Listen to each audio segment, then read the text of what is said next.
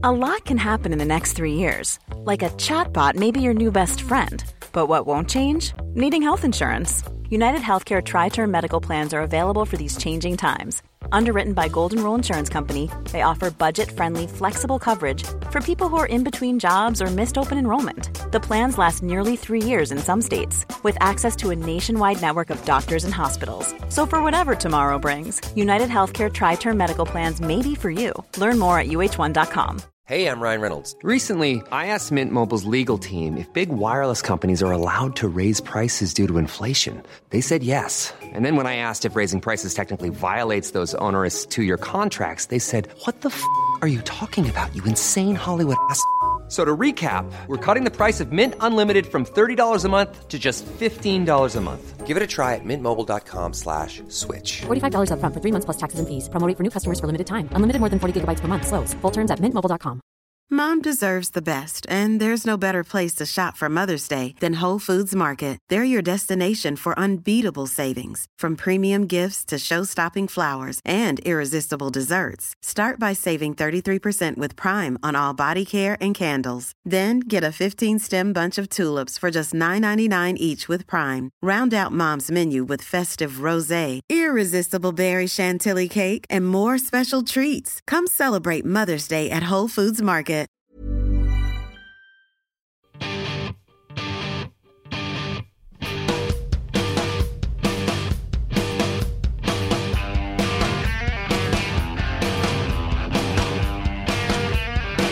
You're on Team Human, a conspiracy of hope.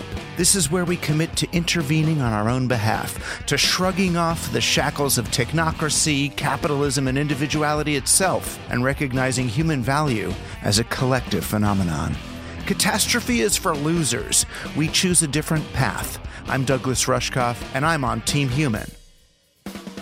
Playing for Team Human today, activist, journalist, feminist, and anti-gaslighting crusader Lauren Duca. What is happening is this political awakening of moving from waiting your turn, waiting for permission, waiting to be chosen and qualified by some mysterious, bizarre secret rules. Lauren's new book, How to Start a Revolution, offers us hope that a new generation of activists may just be up to the challenge that our generation has left in their laps.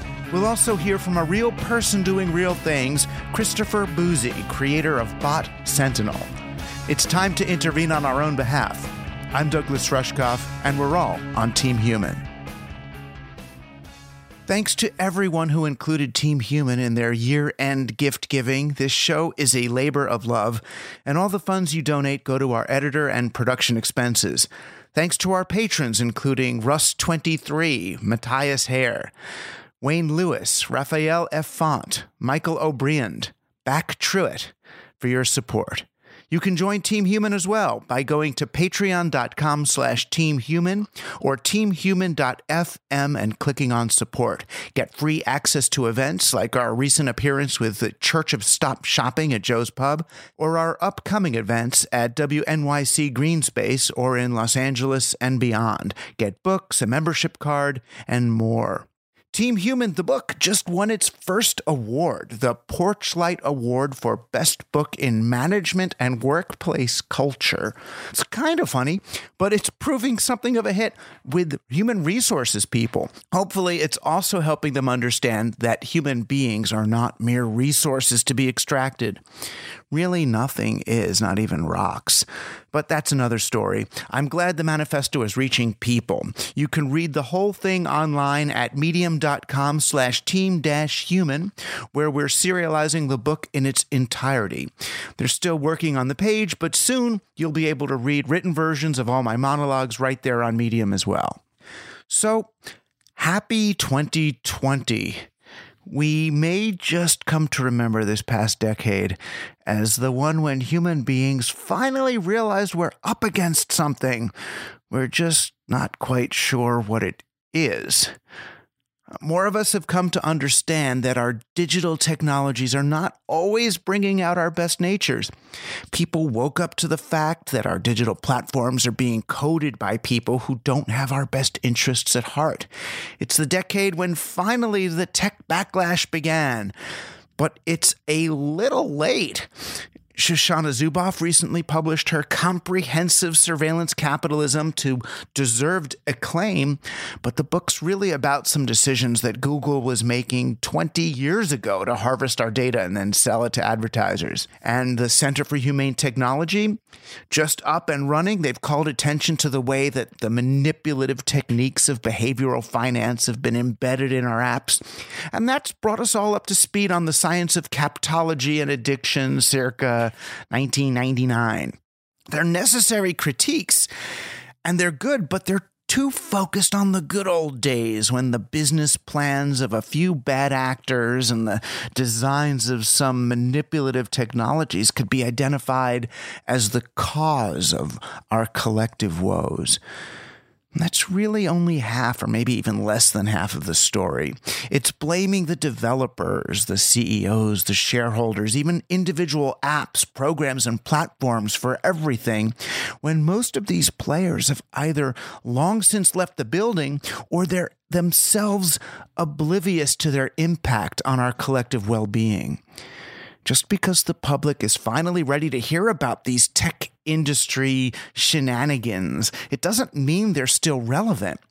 We can't even blame capitalism anymore. The quest for exponential returns may have fueled the development of all these extractive and addictive technologies, but the cultural phenomena they gave birth to, they now have a life of their own. I think what this past decade's critiques have missed is that over the past 10 years, our tech has grown from some devices and platforms we use to an entire environment in which we function. We don't go online by turning on a computer and dialing up through a modem. We live online 24/7, creating data as we move through our lives, accessible to everyone and everything. Our smartphones aren't devices in our pockets. They create new worlds with new rules about our availability, intimacies, appearance, our privacy. Apple, Twitter, and Google, and Amazon, they're not just technology services we use, but staples in our retirement portfolios, on whose continued success our financial futures depend. At this point, the digital environment is no more the result of a series of choices made by technology developers as it is the underlying cause of those choices. What happened to us in the 2010s wasn't just that we were being surveilled, but that all that data was being used to customize everything we saw and did online. We were being shaped into who the data said we are. The net you see and the one I see are different. Your Google search results are different than mine. Your news feeds are different. Your picture of the world is different. And as the decade began and social media took over society, many people tried to call attention to the technology's more environmental effects. In Programmer Program, one of my books, I argued that we have to understand the platforms on which we're living and working, or we're more likely to be used by technology than to be the users controlling it. But those of us arguing for new media literacies, we may have been making our case a bit too literally and too specifically. Because the people and the organizations responding to our plea, they launched the Learn to Code movement. Schools initiated STEM curriculums, and kids learned code in order to prepare themselves for jobs in the digital economy. It was as if the answer to a world where the most powerful entities speak in code was to learn code ourselves and then look for employment servicing the machines. If you can't beat them, join them. But that wasn't the point, or at least it shouldn't have been. What we really needed this decade was to learn code as a liberal art, not so much as software engineers, but as human beings living in a new sort of environment. It's an environment that remembers and records everything we've done online, every data point we leave in our wake, in order to adapt itself to our individual predilections, all in order to generate whatever responses or behaviors the platforms want from us. The digital media environment uses what it knows about each of our pasts to direct each one of our futures. We can no longer come to agreement on what we're seeing because we're looking at different pictures of the world. It's not just that we have different perspectives on the same events and stories, we're being shown fundamentally different realities by algorithms looking to trigger our engagement by any means necessary. The more conflicting the ideas and imagery to which we're exposed, the more likely we are to fight over whose is real and whose is fake. We're living in increasingly different and irreconcilable worlds. We have no chance of making sense together. The only things we have in common are our mutual disorientation and alienation. We spent the last 10 years as participants in a feedback loop between surveillance technology, predictive algorithms, behavioral manipulation, and human activity, and it has spun out of anyone's control. This is a tough landscape for anyone to navigate coherently. We may be benefiting from the net's ability to help us find others with whom we share rare diseases and hobbies or beliefs, but this sorting and grouping is abstract and over great distances. We're not connecting with real people in the real world, but gathered by our eyeballs in disembodied virtual spaces without the benefit of any of our painstakingly evolved social mechanisms for moderation, rapport, or empathy. The digital environment's a space that's configuring itself in real time based on how the algorithms think we'll react. They're sorting us into caricatured machine learning over simplifications of ourselves. This is why we saw so much extremism emerge over the past decade. We're increasingly encouraged to identify ourselves by our algorithmically determined ideological profiles alone, and to accept a platform's arbitrary, profit-driven segmentation as a reflection of our deepest tribal affiliations. Since 2016, we've summoned demons to embody and represent these artificially generated worldviews, Russian bots and meme campaigns and Cambridge Analytica. But these may have amplified and accelerated the effect of the digital environment. That environment would have generated standing waves of cultural angst in primary colors, no matter what. Then all it takes is an ideologue or an ideology to jump in and claim that standing wave as their own. Trump is not the originator of his demagoguery so much as the vessel. Ideologically speaking, he's less a tweeter than a retweeter. Likewise, Brexit is not a policy design for an independent England so much as it is a projection of one group's collective angst. And these aren't even the most monstrous of the phantoms we're generating. Incapable of recreating a consensus reality together through digital media, we're trying to conjure a television-style hallucination. TV was a global medium, broadcasting universally shared realities to a world of spectators. The Olympics, moon landings, the felling of the Berlin Wall are all globally broadcast collective spectacles. We all occupied the same dream space, which is why globalism characterized that age. But now we're resurrecting obsolete visions of nationalism, false memories of a glorious past, and the anything goes values of reality TV. We're promoting a spectator democracy on digital platforms, and in the process, we're giving life to paranoid nightmares of doom and gloom, invasion and catastrophe, replacement and extinction. And artificial intelligence hasn't even arrived yet. There's a way out, but it will mean abandoning our fear and contempt for those we've become convinced are our enemies. No one is in charge of this, and no amount of social science or monetary policy can correct for what's ultimately a spiritual deficit. We have surrendered to digital platforms that look at human individuality and variance as noise to be corrected rather than signal to be cherished. Our leading technologists increasingly see human beings as a problem and technology as the solution, and they use our behavior on their platforms as evidence of our essentially flawed nature. But the digital media environment could be helping us reconnect to local reality and terra firma. This is one of its potential breaks from media environments of the past. In the digital environment, we have the opportunity to remember who we really are and how to take responsibility for our world.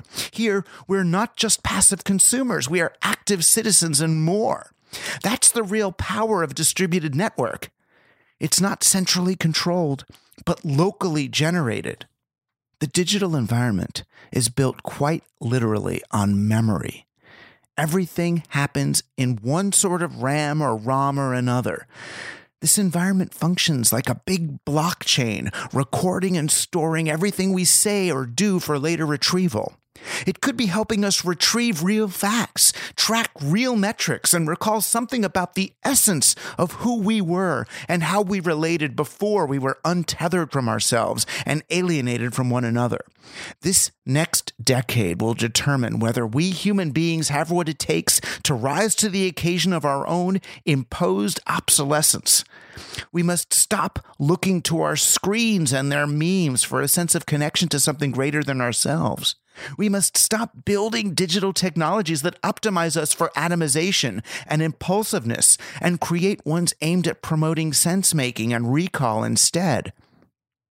We must seize the more truly digital, distributed opportunity to remember the values that we share and reacquaint ourselves with the local worlds in which we actually live. For here, unlike the partitioned servers of cyberspace, we have a whole lot more in common with one another than we may suspect. Happy New Year. Real people doing real things. Real people doing real people doing real things. Real people doing real things. That's right, it's time for a special Team Human feature, Real People Doing Real Things. We so often speak with people who are thinking about things, blogging about things, tweeting about things, retweeting about things, making websites for things, creating organizations and networks for other people to do things. But we very rarely talk to the people who are actually doing things, real people doing real things. So we've been traveling the world in search of such rare humans actually involved in activities where they do stuff. Some of them even use their hands. Others meet and help people in real life. It's a fascinating and counterintuitive approach to making the world a better place, to do something. Today's real person is Christopher Bouzy. You know those little CAPTCHA things that help websites make sure we're not bots? Well, how about something that helps us determine which of the characters filling our news feeds are non-human characters themselves? That's the purpose of Christopher Bouzy's platform, Bot Sentinel. This whole platform is interesting on a bunch of levels. Bot Sentinel, there's two components of it. There's the AI machine learning part of it, and then there is the tracking part of it. But I tell people all the time that Bot Sentinel does more than classify or identify bots. It also identifies human accounts that are behaving in an authentic way, that's harassing other people in terms of spreading disinformation and then targeting certain individuals like journalists or climate change or scientists or whatever. So back in 2016, I realized that there wasn't that many tools out there. For about a year or so, I was kind of dipping my toes into AI, machine learning. And I said, this would be a great project to work on. And I would just put it out there and, give it away for free and, have a tool because, like I said, there was just nothing there. So I kind of started sketching things out and to try to figure out what would people want in terms of the average user,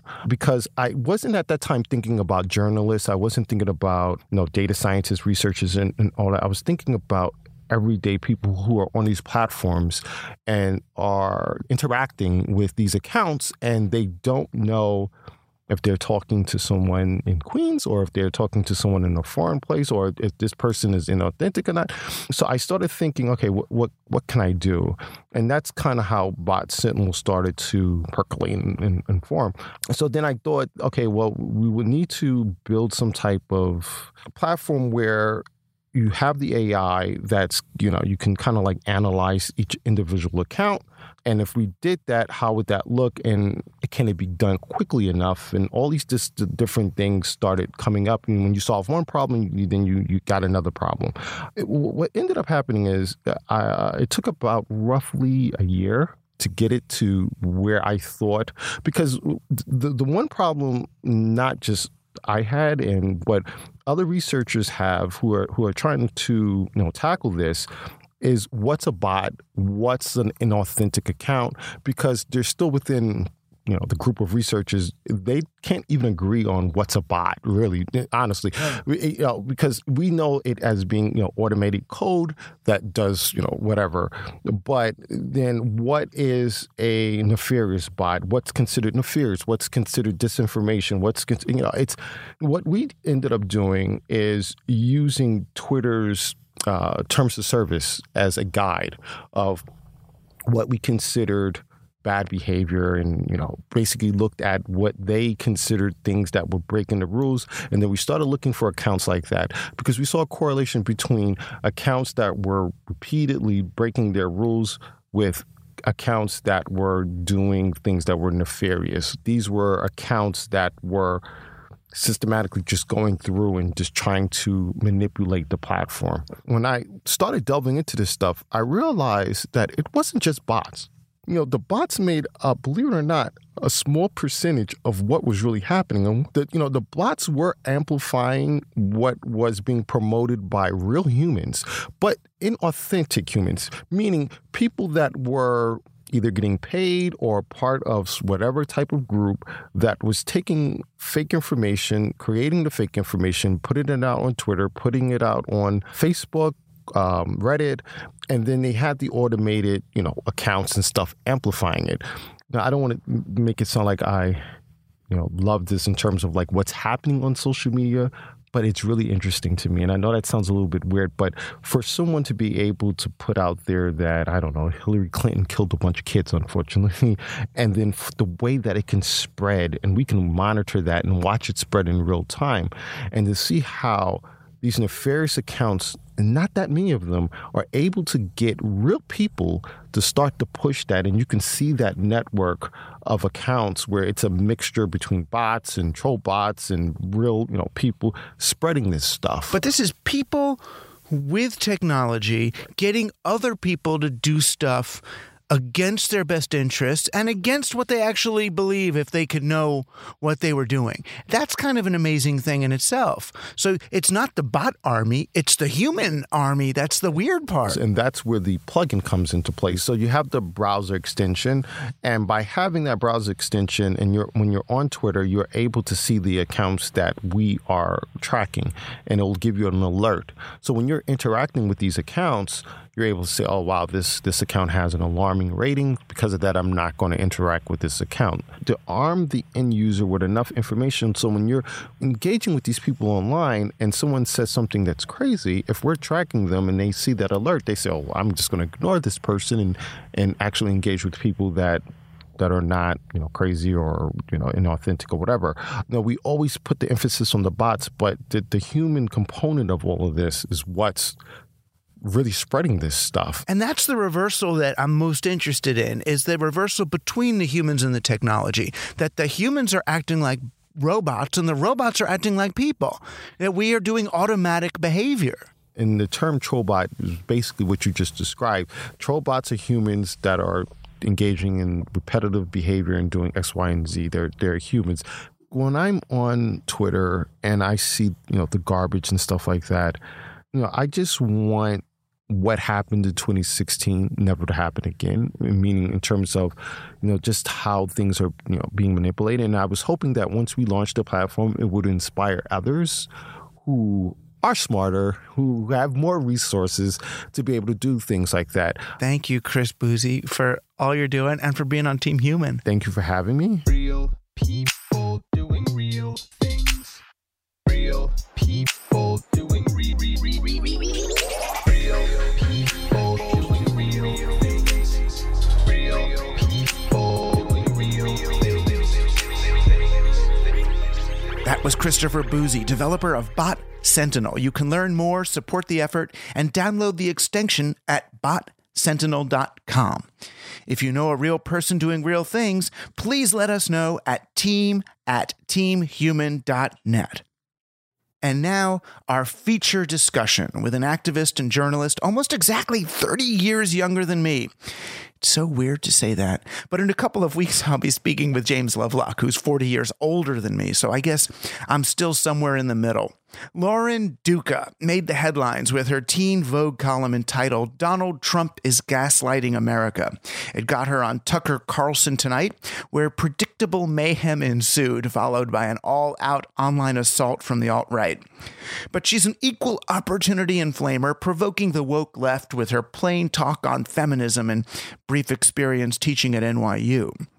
Her new book, How to Start a Revolution: Young People and the Future of American Politics, tracks how the Trump presidency is shifting a generation from alienation to participation. The purpose of your book, How to Start a Revolution, is largely to, and I hate to use a word like simplify, but let's say to make complex ideas about politics and social justice, to make them accessible to people who may have not yet done a lot of thinking about this.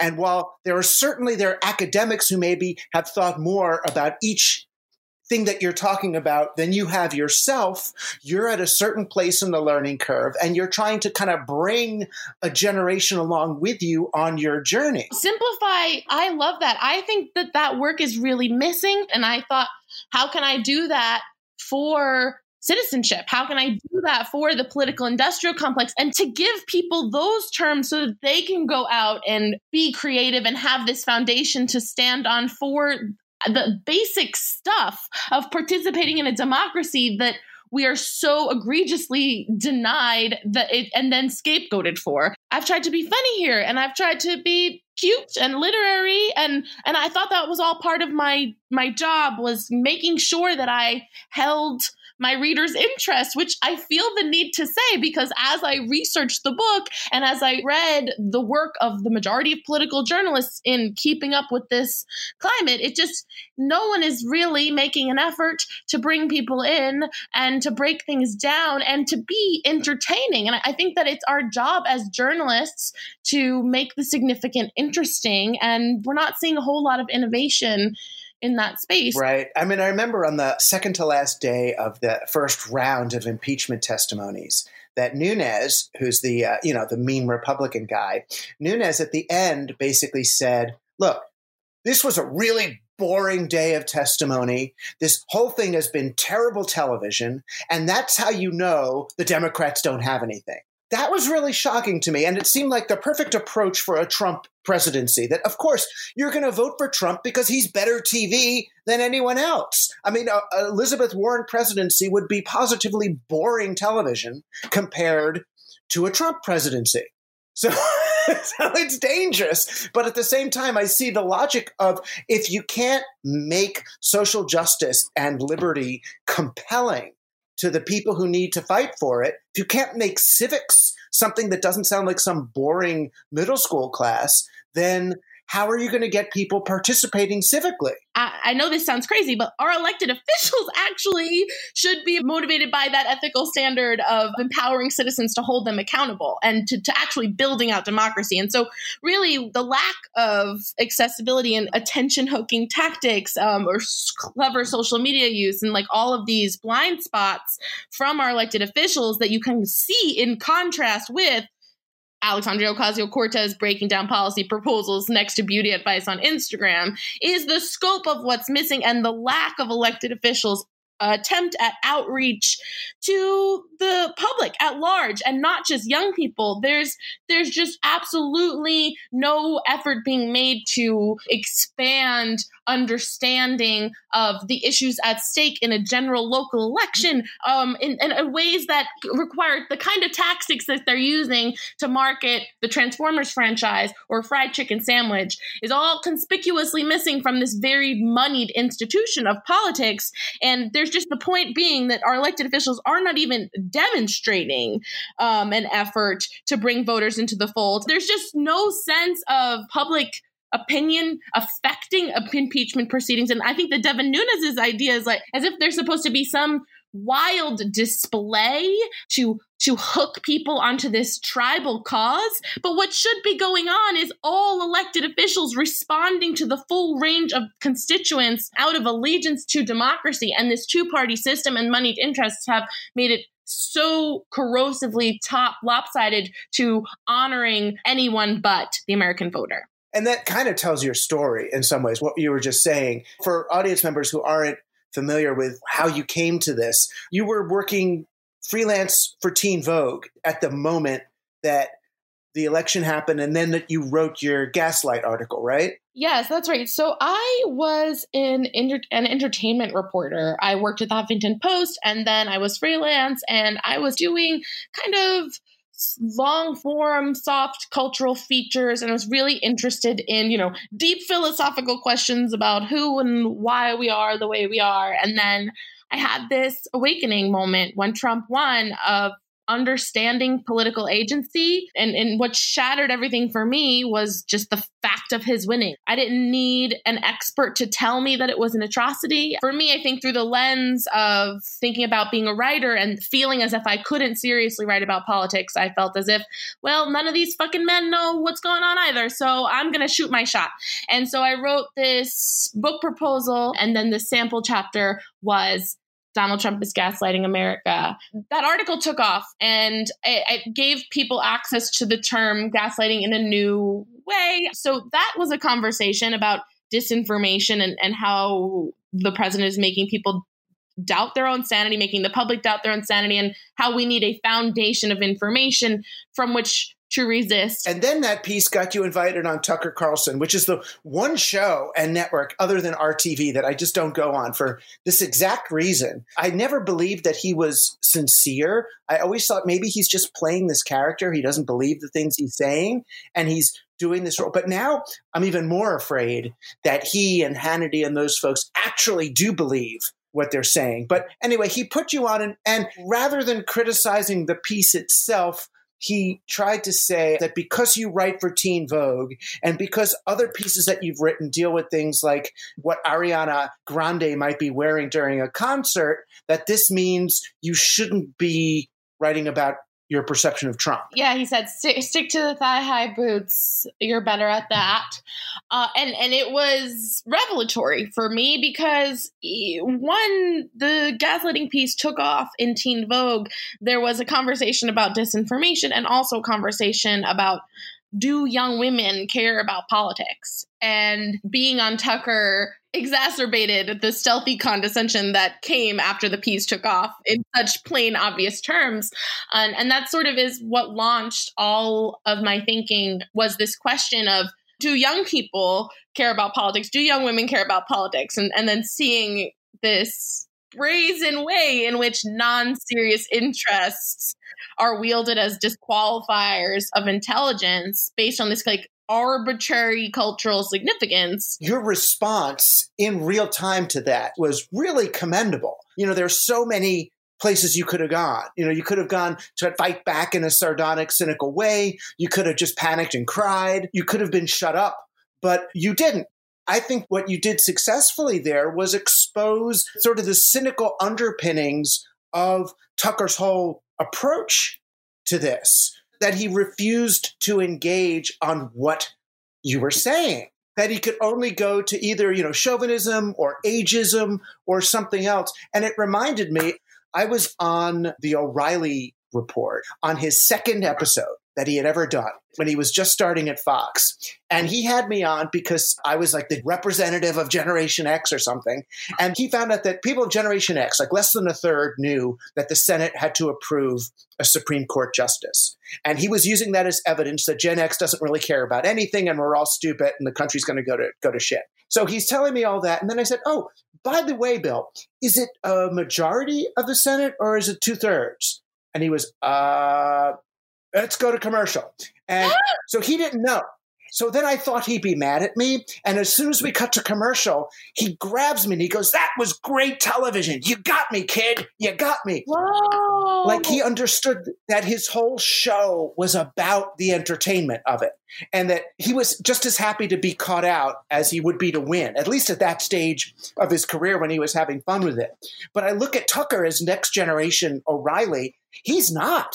He's not just playing. It's as if their identity, their sense of who they are, is somehow to have a 20-something girl come on their show and correct them about something is tantamount to some kind of dissolution of who they are. I was shocked by the tone of the interview when it began. And, you think about it now, Tucker has really metastasized into being, as you're saying, openly being a poster boy for white supremacy at this point. But in December of 2016, his star had not quite risen to the ranks of the Daily Stormer. And, I just kind of knew him as a bow tie, but I knew what I had come to say. The expectation is that sabotage will impact a guest's humanity, basically, enough to completely shame them and embarrass them for the profit of the theater of performing the worst possible idea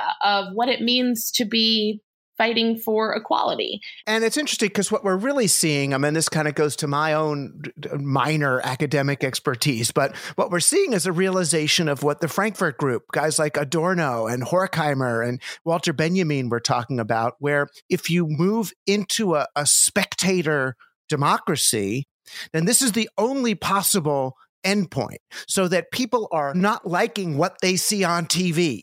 And the only thing that equates to civics is to complain about what they're seeing on TV, as if tweeting something mean about you or me or anybody or Naomi Klein, as if that is civic engagement. That's not. That's complaining about what you saw on the TV. It's pushing everyone into this lonely punditry where, you're complaining about what you see on the TV, complaining about what you read. And that is this total lack of critical thinking is even happening in that. There's just so much tribal thinking and so much fear about taking risks, about how we communicate in this time, how we do journalism in this time. And you look at the level of cowardice around using the word lie, around using the word racist. It's like, I don't know how much more of a journalistic receipt you need for calling Donald Trump racist than the fact that the man announced his candidacy by declaring Mexicans rapists. We have the information necessary to make the claim. And there's so much cowardice, I think, from our gatekeepers, and then also from a public that is hogtied into what the average person will think. It's just been such a disconnect from people's ability to trust their gut. Right. And that's old. I mean, that's maybe 100 years old, with Walter Lippmann and Ed Bernays and folks complaining about the way democracy works, and that basically they're arguing that people are just too stupid to do democracy. And so we've got to have a council of experts who are going to make the decisions for them and then convince them. But that's how you get the situation where we're in, where you're alluding to this thinking about, the average American, whoever that is, that average Joe guy, he's going to want Biden. And when they talk like that, it's a bit like going to Procter and Gamble and hearing them talk about, who is our customer? Who is she? The one that buys Bounty, right? Okay, she's 35 years old. She lives in a, $75,000 suburb of Iowa. And it's like, what are you talking about? This fictional individual that you're selling your candidate to in a consumer spectator democracy. I think what you're arguing is that it's not too late to give young people the civic education and tools they need to retrieve a participatory democracy. The click moment is not about just resisting Trump. It's about asking who makes the rules and asking who decides that things are the way they are, and kind of understanding that we each have a role. What the young people I spoke to all had in common was an urgency of action. They all said there was no other choice. There was no other choice. There's still this sloppy idea of the hashtag resistance being anti-Trump, and it's diminishing and reductive because people are changing their lives and their entire relationship to politics in seeing the horror of his win. They were pushed there, but it often has to deal with addressing issues they were interested in before, using skills that they had before. It's this untapped potential where, I have one example as a young woman who was a high school student covering her school board. She thought, this is all wealthy moms and businessmen for some reason. Shouldn't there be a student perspective? She thought, I'll probably run one day when I'm ready, when I have this mysterious qualification, this mysterious expertise. Trump won. She said, you know what, the way I'm going to make a difference is by doing that thing. She ran, she won. And it's one of many examples where it's just this kind of click moment. But what is happening is this political awakening of moving from waiting your turn, waiting for permission, waiting to be chosen and qualified by some mysterious, bizarre secret rules and to follow the playbook. The other trick with it is how few people have a kind of basic understanding of the principles of civics. I do this show, Team Human, and I get all these emails and calls. Oh, how do I join Team Human? I want to be on the team. Like we got Clubhouse and conferences. And I keep telling people, just join your local school board, join your local zoning board, get involved in local politics or join Extinction Rebellion. You go, though. I went to a local school board meeting, and there was a woman who got up and asked in a straight face during a budget debate, I don't understand why those of us who don't have school-age children have to pay the school tax. And nobody really responded. I didn't, where do you even start if people don't understand that basic idea? We simply do not have a public that has a full, concrete understanding of our rights and our responsibilities.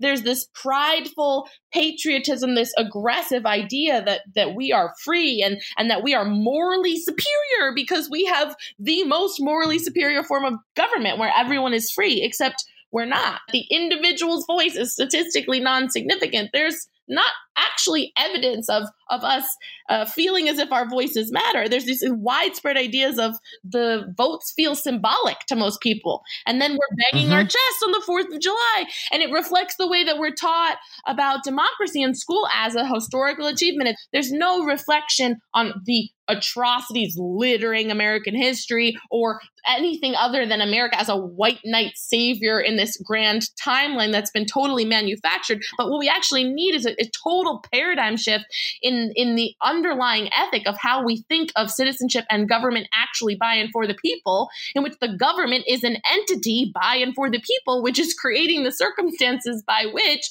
people have the foundation to participate as citizens. And it should be so obvious. One of the other problems that you're addressing is that our civic engagement has been reduced to our votes.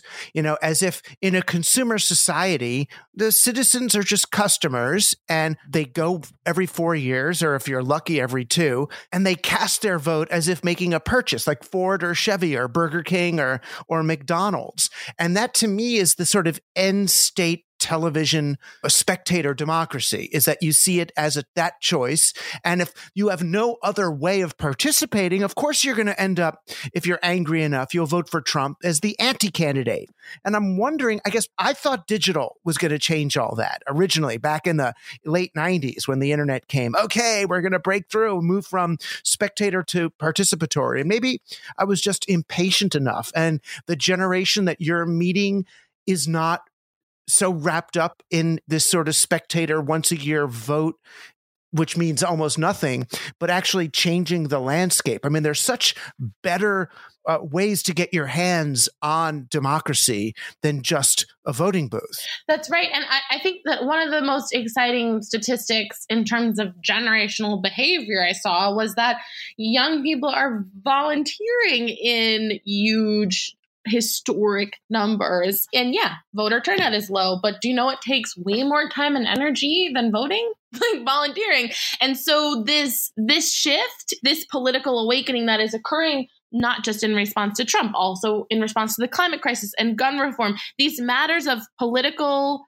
conviction You don't need permission to say it's an atrocity that Trump won. You don't need permission to say I'd like an Earth for longer than 12 more years, and you don't need permission to say I'm not old enough to vote, but I'm pretty sure I shouldn't be under threat of getting gunned down in my school. There's all of this energy and all of this do-gooder instinct and a desire to leave the world a better place than we found it that is actually characteristic of millennials. I found that in the Millennial Impact Report. Millennials in general have this altruism that now is getting plugged into political agency. And then when you look to Gen Z, there's a similar do-gooder instinct and also a broader sense of equity.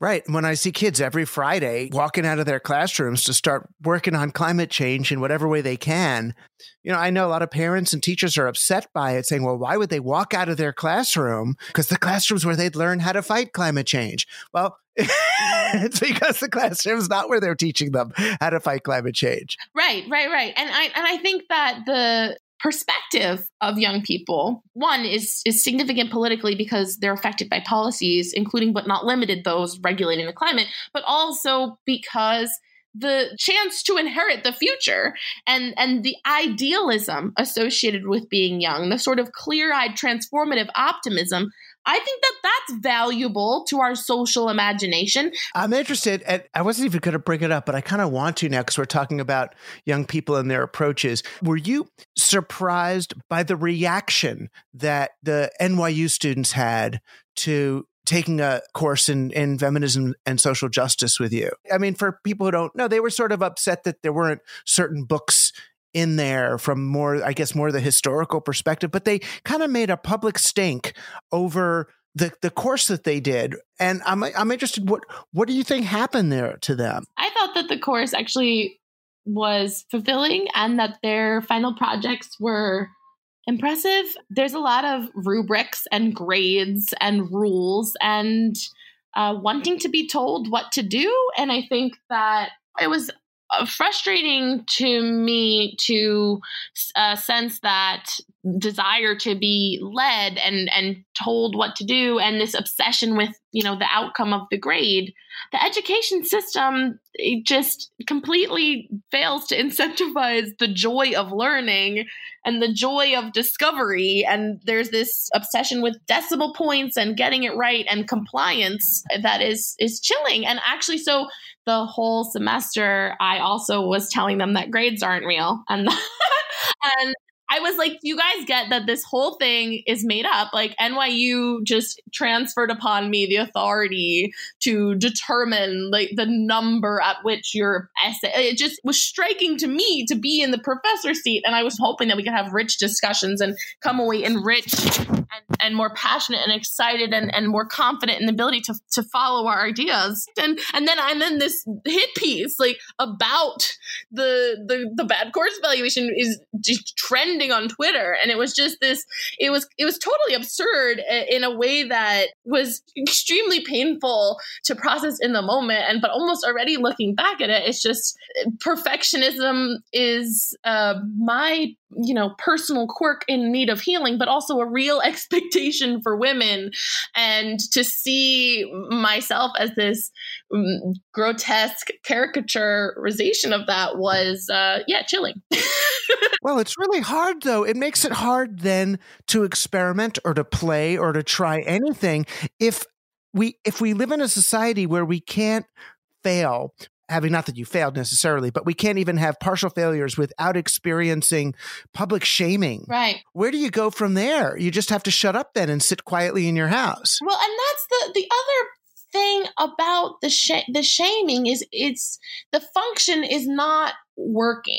So, I mean, I think that I am deserving of scrutiny because I have a certain level of influence in the conversation, but the gleeful bastardization of that possible excuse for this kind of a story it doesn't feel super journalistic to me. I mean, I'm a really earnest person and the ethics of my work are about building equitable public power. And I hope that the goal of equality is one that we all share and are gunning towards as the ultimate ideal outcome for society. And I feel like it was really trippy to me that people who project to agree with 99% of those politics would be spending the time and energy to tear me to shreds. Even if they think I'm silly and ridiculous, wouldn't that energy be better spent dismantling some of the men in the White House doing crimes, or just like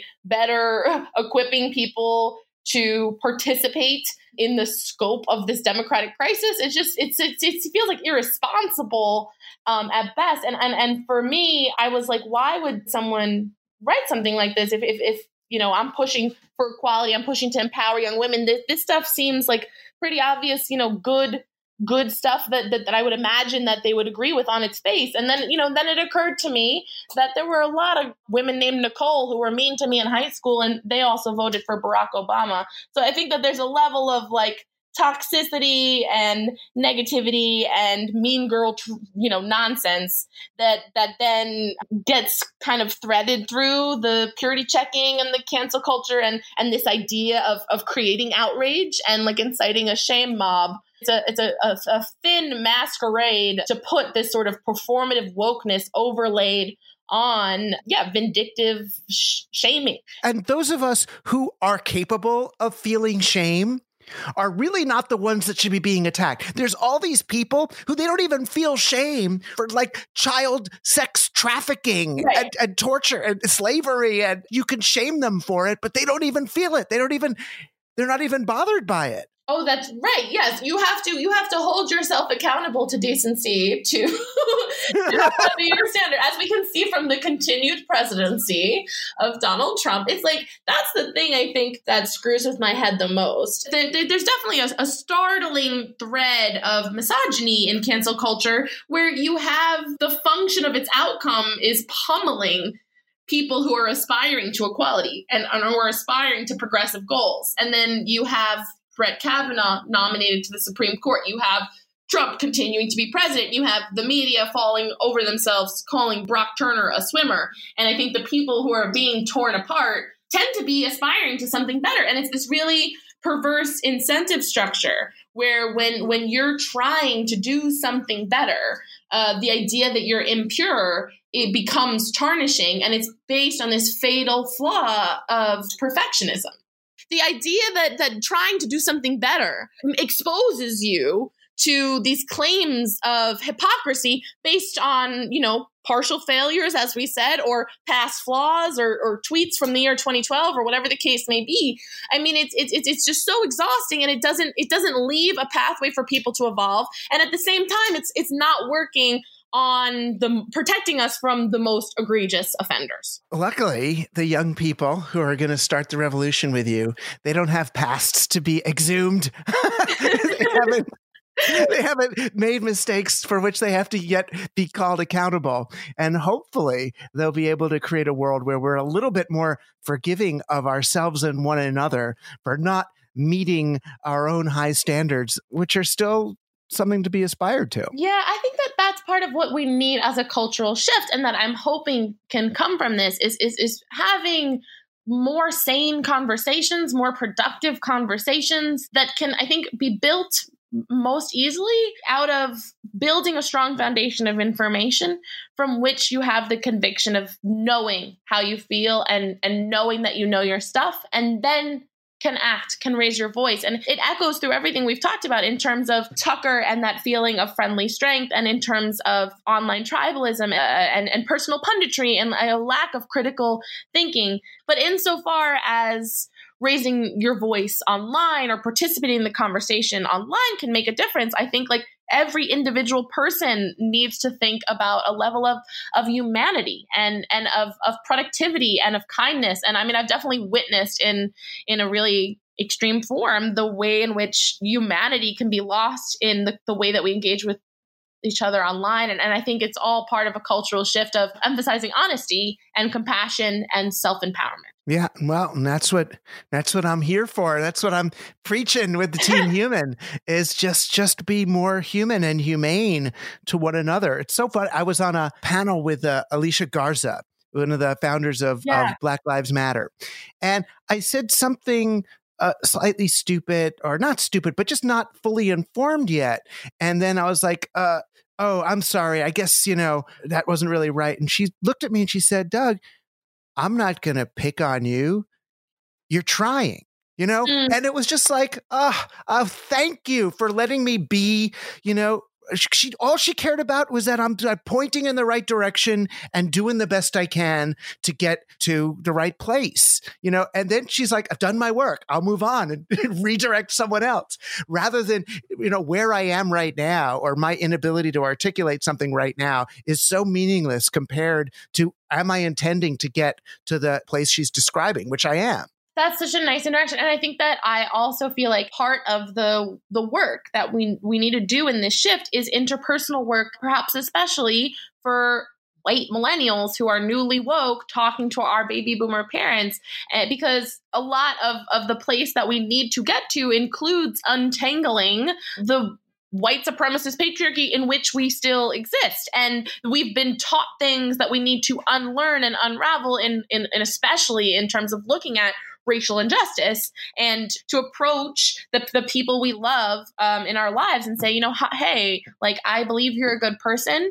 And, here's a fact I learned about racial injustice. And then maybe you share something in regard to police brutality or mass incarceration or housing inequality or whatever the case may be, and offer it up, ask interesting questions and, share the energy to allow someone to unlearn what they thought they knew and to learn something new. I mean, that takes a lot of energy to show up for that conversation. But I think that there's some change that can happen intergenerationally and think mindfully and creatively about the tactics of changing hearts and minds. I think that there's a lot of that work to be done. And it's definitely not the stuff we're seeing in cancel culture. And letting them say their piece without fear of being okay boomered. Right. Like trying to listen actively. And then, you don't need to make an accusation. If your family member says something that is racist, then ask them a question that exposes it for them so that they, with empathy, say, can you imagine how this would feel if it was you, maybe? Or what are the tools of compassion that you can use to consider how this might be structurally unfair, and let them ponder it and come to the conclusion themselves instead of writing them off as a lost cause. Because I think that there's a lot of people who want to be good, and the idea of what it means to be a good person and a good citizen requires actually a lot more work and responsibility to the collective to participating in these questions. And I mean it traditionally politically, but also just in a softer cultural sense where we need to kind of foster constant political conversation in the sense that we are mindfully and compassionately doing the work to untangle the very ugly status quo that currently exists. Right. That we've forgotten that we're all on the same side here. Well, Lauren Duca, thank you so much for being on Team Human and for the work you're doing, for the water you're carrying up the hill, and for accepting the pelts from both sides. You're clearly a survivor, so I don't worry for you, but you've got my compassion and empathy for some of the trials you've been enduring. Well, thank you. And I appreciate the very productive conversation. Thanks for joining Team Human. Our guest today was Lauren Duca, author of How to Start a Revolution. You can find out more about her work at laurenduca.com. You can find out more about her and all of our guests at teamhuman.fm, where you can also support this show, get a membership card, t-shirt, or even the Team Human manifesto itself. It means a whole lot to us that you tune in. There's about 50,000 of you listening now, which is more than enough reason for us to show up. Team Human is produced by Josh Chapdelaine, edited by Luke Robert Mason, and motivated by you.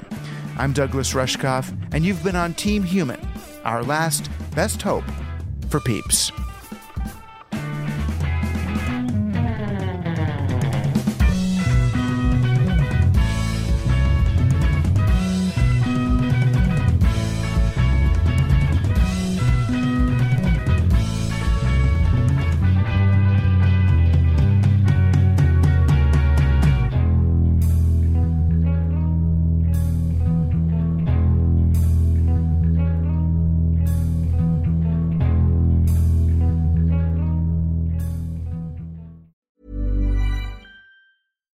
deserves the best, and there's no better place to shop for Mother's Day than Whole Foods Market. They're your destination for unbeatable savings, from premium gifts to show-stopping flowers and irresistible desserts. Start by saving 33% with Prime on all body care and candles. Then get a 15-stem bunch of tulips for just $9.99 each with Prime. Round out Mom's menu with festive rosé, irresistible berry chantilly cake, and more special treats. Come celebrate Mother's Day at Whole Foods Market. Mom deserves the best, and there's no better place to shop for Mother's Day than Whole Foods Market. They're your destination for unbeatable savings, from premium gifts to show-stopping flowers and irresistible desserts. Start by saving 33% with Prime on all body care and candles. Then get a 15-stem bunch of tulips for just $9.99 each with Prime. Round out Mom's menu with festive rosé, irresistible berry chantilly cake, and more special treats. Come celebrate Mother's Day at Whole Foods Market. Planning for your next trip? Elevate your travel style with Quince. Quince has all the jet-setting essentials you'll want for your next getaway, like European linen, premium luggage options, buttery soft Italian leather bags, and so much more. And is all priced at 50 to 80% less than similar brands. Plus, Quince only works with factories that use safe and ethical manufacturing practices. Pack your bags with high-quality essentials you'll be wearing for vacations to come with Quince. Go to quince.com/pack for free shipping and 365-day returns.